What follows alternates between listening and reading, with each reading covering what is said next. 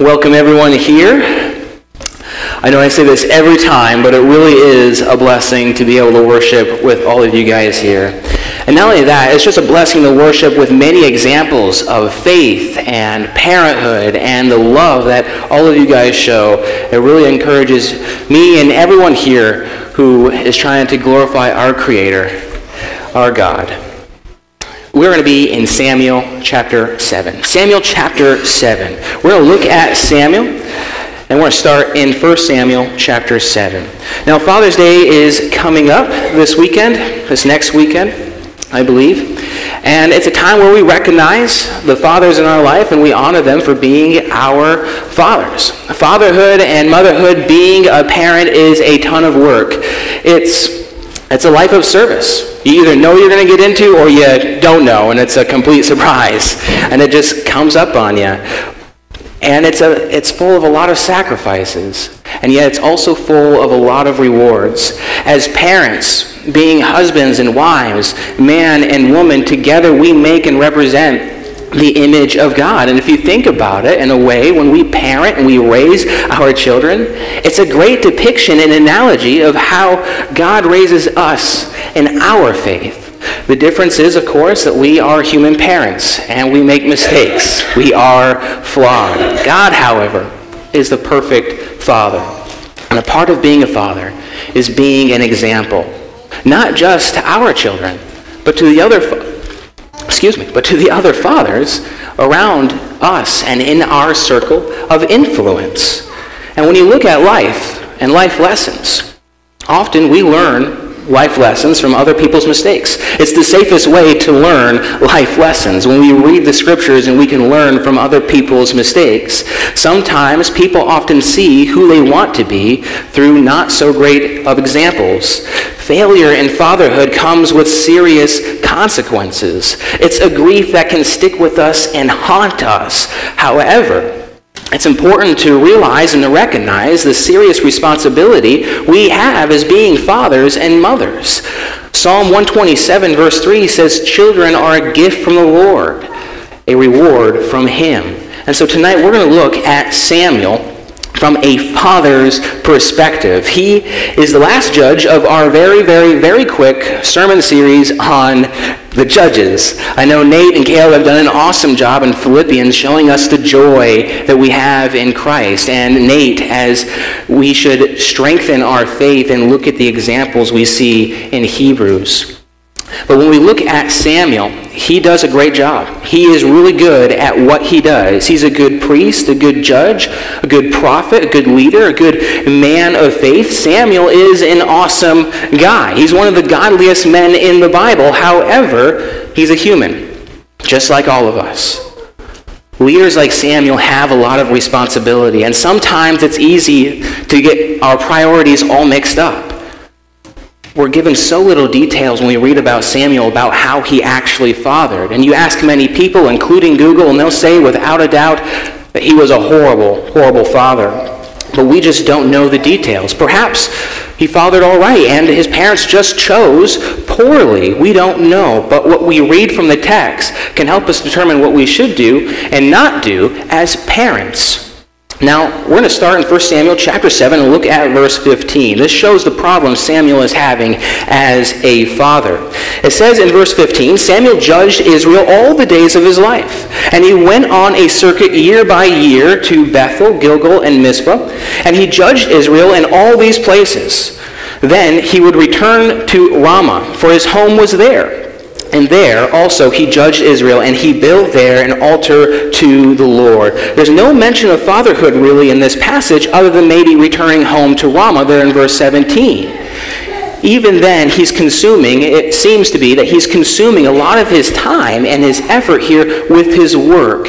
Jamie's class this morning was a great class, and he pointed out in the busyness of life, it's not the busyness that's a sin. It's what is our purpose for being busy. Duties and responsibilities are important.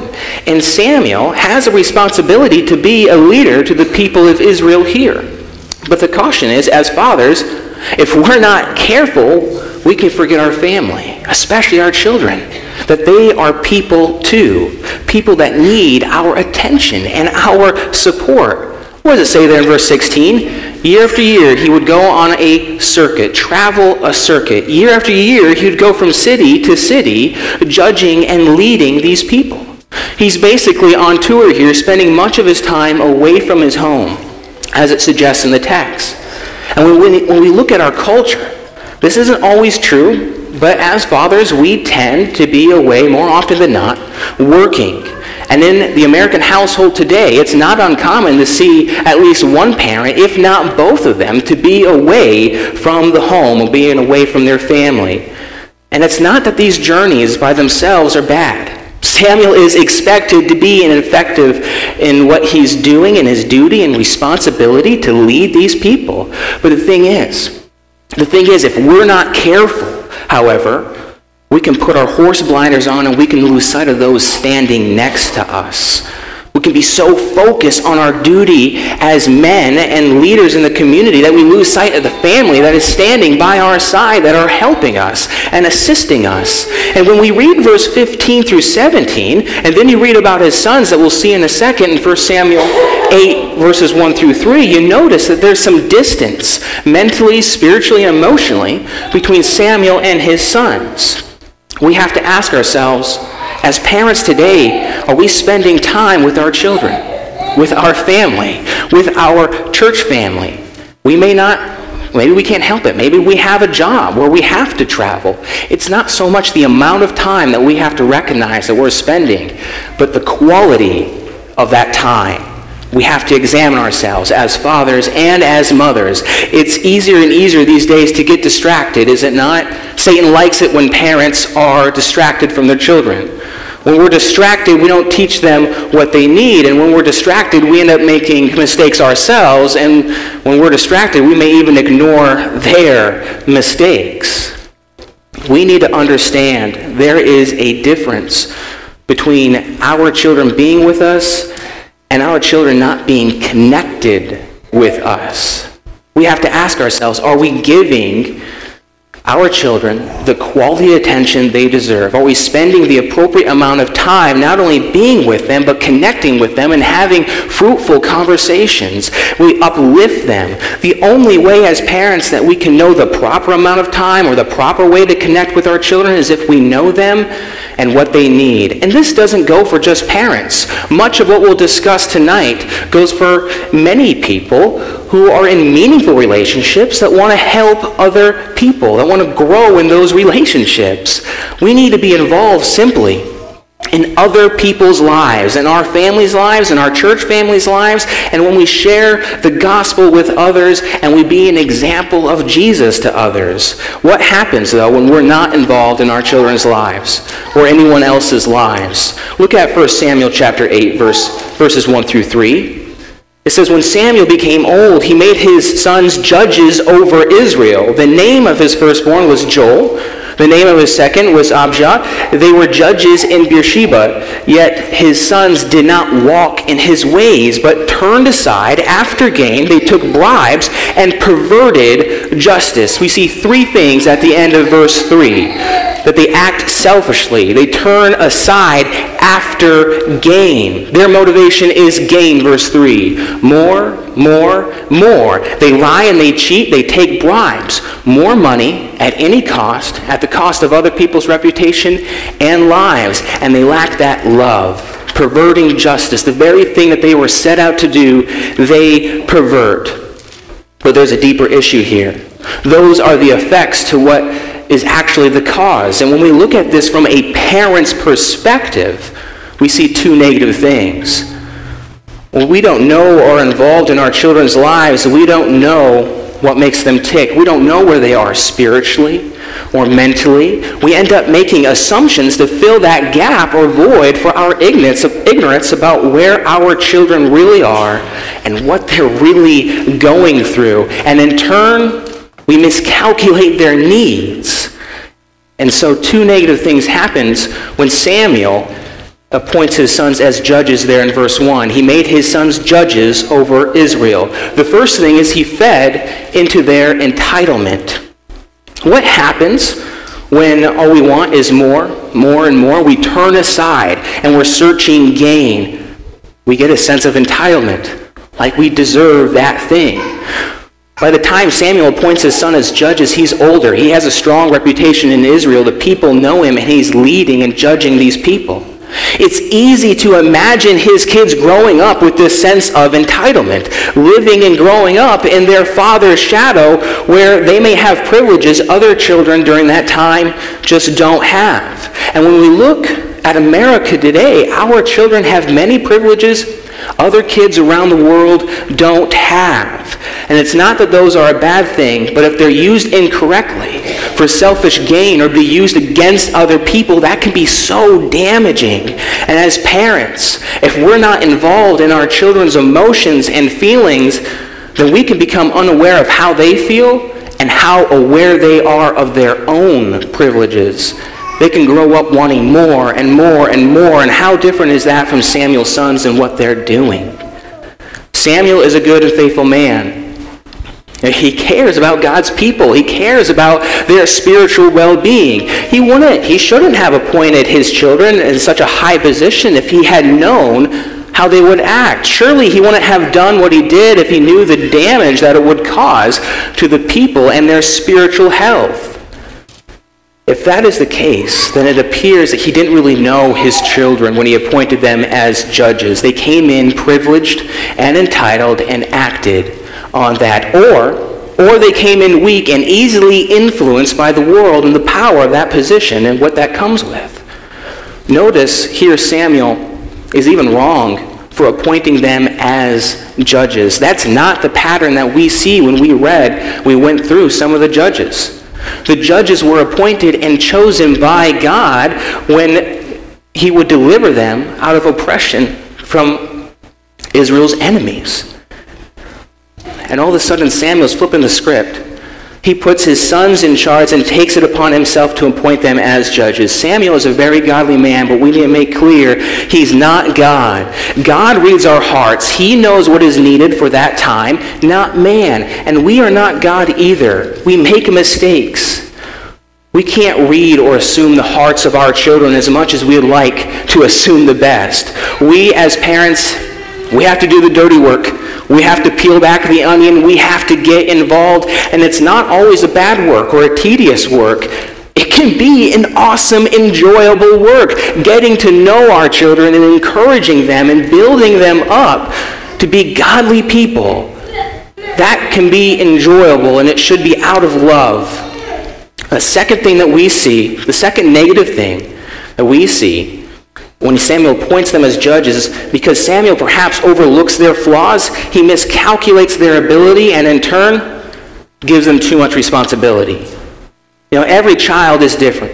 Every child is going to grow differently. They're going to have different challenges and requirements, and if we don't know where they are in life and we give them too much to handle, then we've set them up for failure. If we don't give them enough, then we're holding them back. This goes for both parents, but as fathers especially, who are the spiritual leaders in the family, we need to know our family. A leader is not going to be able to move forward and conquer challenges if they don't know where their team members are mentally, spiritually, emotionally. They may not be ready for some of the responsibility. And in turn, what do they need? They need some training. Proverbs 22:6 gives us some wisdom here when it says, train up a child in the way that he should go. Even when he is old, he will not depart from them. A family should be a unit, and a tight unit, with the goal of being spiritually minded and spiritually active. And if our children aren't ready for some of that responsibility, it's fine. But we need to be aware of that so that we can work with them, not against them. Samuel was perhaps unaware and instilled too much responsibility on his sons that they either couldn't handle or just weren't spiritually strong enough to handle. So how do we combat that? We have to ask ourselves, how do we combat that? How do we become the parent or father that our child needs in their life? An example would be to look at how God fathered Samuel through the influences and people in his life. So let's dive a little deeper into Samuel's life. Turn with me to 1 Samuel chapter 2. 1 Samuel chapter 2. I'll give you a little backstory. Samuel has some parents. His mom named Hannah and father named Elkanah. And they're having a hard time having a baby. And Hannah It's like a movie, Elkanah and Hannah. Hannah goes to God in prayer, pleading to God, please give me and bless me with a child. And God does. They bless them with Samuel. And she in turn dedicates his life to servicing God. And then puts him, Samuel, in the care of Eli, who also had 2 sons. And we'll read that his sons are very similar to Samuel's sons. So pick up with me 1 Samuel chapter 2, verse 11. It says, and Samuel, the boy Samuel, ministered to the Lord in the presence of Eli the priest. Now the sons of Eli were worthless men. They did not know the Lord. Stop right there for a second. Look at the boy Samuel. What is he doing? He's ministering to the Lord. That word minister in Hebrew means to serve. He's serving the Lord with the help of Eli the priest. It's not a do-it-yourself, good luck, hope you don't mess up or you'll face the wrath of God. It's right there. Eli is introducing through the Levitical priesthood a relationship between God and Samuel, and Eli is right there with him. From Samuel's perspective, Sam has a strong support system to help him succeed and to train him up in the way of the Lord. Look at verse 12, though. What is Eli's sons doing? They do not know the Lord. Eli's sons didn't acknowledge the Lord's authority, and that sounds very similar to Samuel's sons later. This is why it's so important to know our children so that they can know and that they can grow in the Lord. Continue with me. Look at verse 18. Verse 18, Samuel was ministering before the Lord, a boy clothed in a linen ephod. And his mother used to make for him a little robe and take it to him each year when he went up with her husband to offer the yearly sacrifice. That's an amazing, beautiful imagery here that shows the support system that Samuel has when ministering to the Lord. And notice his parents, Elkanah here and Hannah, they're distant from Samuel, physically distant, and yet it's not so much the amount of time, but the quality of time that they spend with Samuel, the opportunity that they take to instill in him the importance of obeying God. She's not just making regular garments, but priestly garments that help instill in him the importance of his ministry, work, and service to the Lord. And yet, when is this happening? When Samuel is young, when Samuel's a child. Parents, if we can, it benefits so much to start raising our children at a young age. But the goal as a father and mother, look at verse 26. Drop down, look at verse 26, 1 Samuel 2, is to raise our children so that they can continue to grow in stature and in favor with the Lord. Turn with me to the next chapter. Look at 1 Samuel chapter 3. One of the things we saw Samuel kind of fail at was that as a father, he failed to measure his sons' abilities and what they could handle and where they were in their life. Look at what God does with Samuel in 1 Samuel chapter 3. 1 Samuel chapter 3. It says, now the young man, Samuel, was ministering to the Lord under Eli, and the word of the Lord was rare in those days. There was no frequent visions. Now the Lord comes to Samuel in his sleep 3 times. Samuel thinks it's Eli, and Eli helps Samuel when addressing God. And verse 10 we pick up. Look there in verse 10. 1 Samuel 3, verse 10. And the Lord came and stood calling at other times, Samuel, Samuel. And Samuel said, speak, for your servant hears. Then the Lord said to Samuel, behold, I am about to do a thing in Israel, in which 2 ears of everyone who hears it will tingle. And on that day I will fulfill against Eli all that I have spoken concerning his house from beginning to end. And I declare to him that I am about to punish his house forever for the iniquity that he knew, because his sons were blaspheming God, and he did not restrain them. Therefore I swear to the house of Eli that the iniquity of Eli's house shall not be atoned for by sacrifice or offering forever. We know Eli's sons did not know God, and in turn they did what was evil. And because of Eli's negligence as a father, God punishes Eli. But this is news that Samuel now has to deliver to Eli. That's not easy to do. Can Samuel deliver that news? Can he deliver a news of pain and sorrow to a person that he loves and admires so much? Look at the next verse, verse 15. Samuel lay until morning, then he opened the doors of the house to the Lord. And Samuel was afraid to tell the vision to Eli. But Eli called Samuel and said, Samuel, my son. And he said, here I am. And Eli said, what was it that's the Lord, told you? Do not hide it from me. May God do so to you, and more also, if you hide anything from me at all, he told you. So Samuel told him everything, and hid nothing from him. And Eli said, it is the Lord, let him do what seems good to him. Hesitantly, Samuel does what is expected of him with a little push from Eli here. Why? Because Samuel was mature enough in his faith to realize the importance of obeying God. He knew the Lord, and of course the Lord knew him. God measured Samuel's abilities, and he was able to work and strengthen Samuel.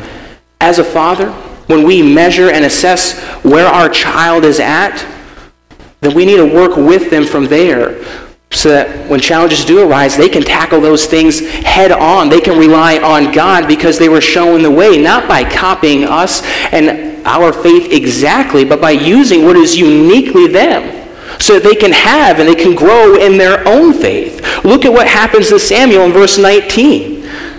Now Samuel grew, and the Lord was with him, and let none of his words fall to the ground. And all Israel, from Dan to Beersheba, knew that Samuel was established as a prophet of the Lord.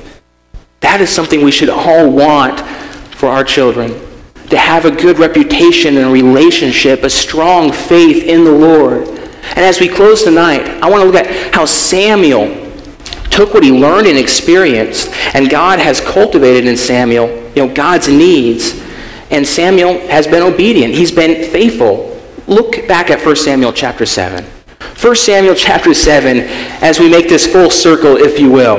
1 Samuel chapter 7, verse 2. From the day that the ark was lodged, a long time passed, some 20 years, and all the house of Israel lamented after the Lord. Verse 3, and Samuel said to all the house of Israel, if you're returning to the Lord with all your heart, then put away foreign gods and the Asheroth from among you, and direct your hearts to the Lord, and serve him only, and he will deliver you out of the hand of the Philistines. So the people of Israel put away the Baals and the Asheroths, and serve the Lord only. And if we continue reading, they, through the help of the Lord, destroy the Philistines.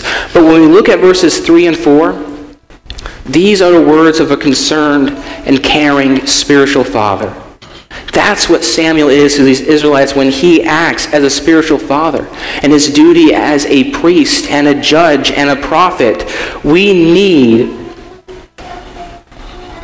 those words by Samuel to be familiar to us. We need to express that care. And when we read that, it sounds kind of familiar, like Luke 18, when a wealthy ruler came to Jesus and said, hey, I want to enter eternal life. I've obeyed all the commandments. And Jesus says, sell all that you have and give your money to the poor and follow me, verse 22. As fathers, mothers, grandparents, spiritual parents, are we giving everything to the Lord? Samuel said what to God's people? Put away foreign gods and direct your heart to the Lord and serve only him, verse 3. The children we have, the children here in this local church, are a great blessing. We forget that sometimes, that they are souls too. Are we giving them the quality attention that they need? Let's drop the distractions in our life. Share the love of Jesus Christ with our family.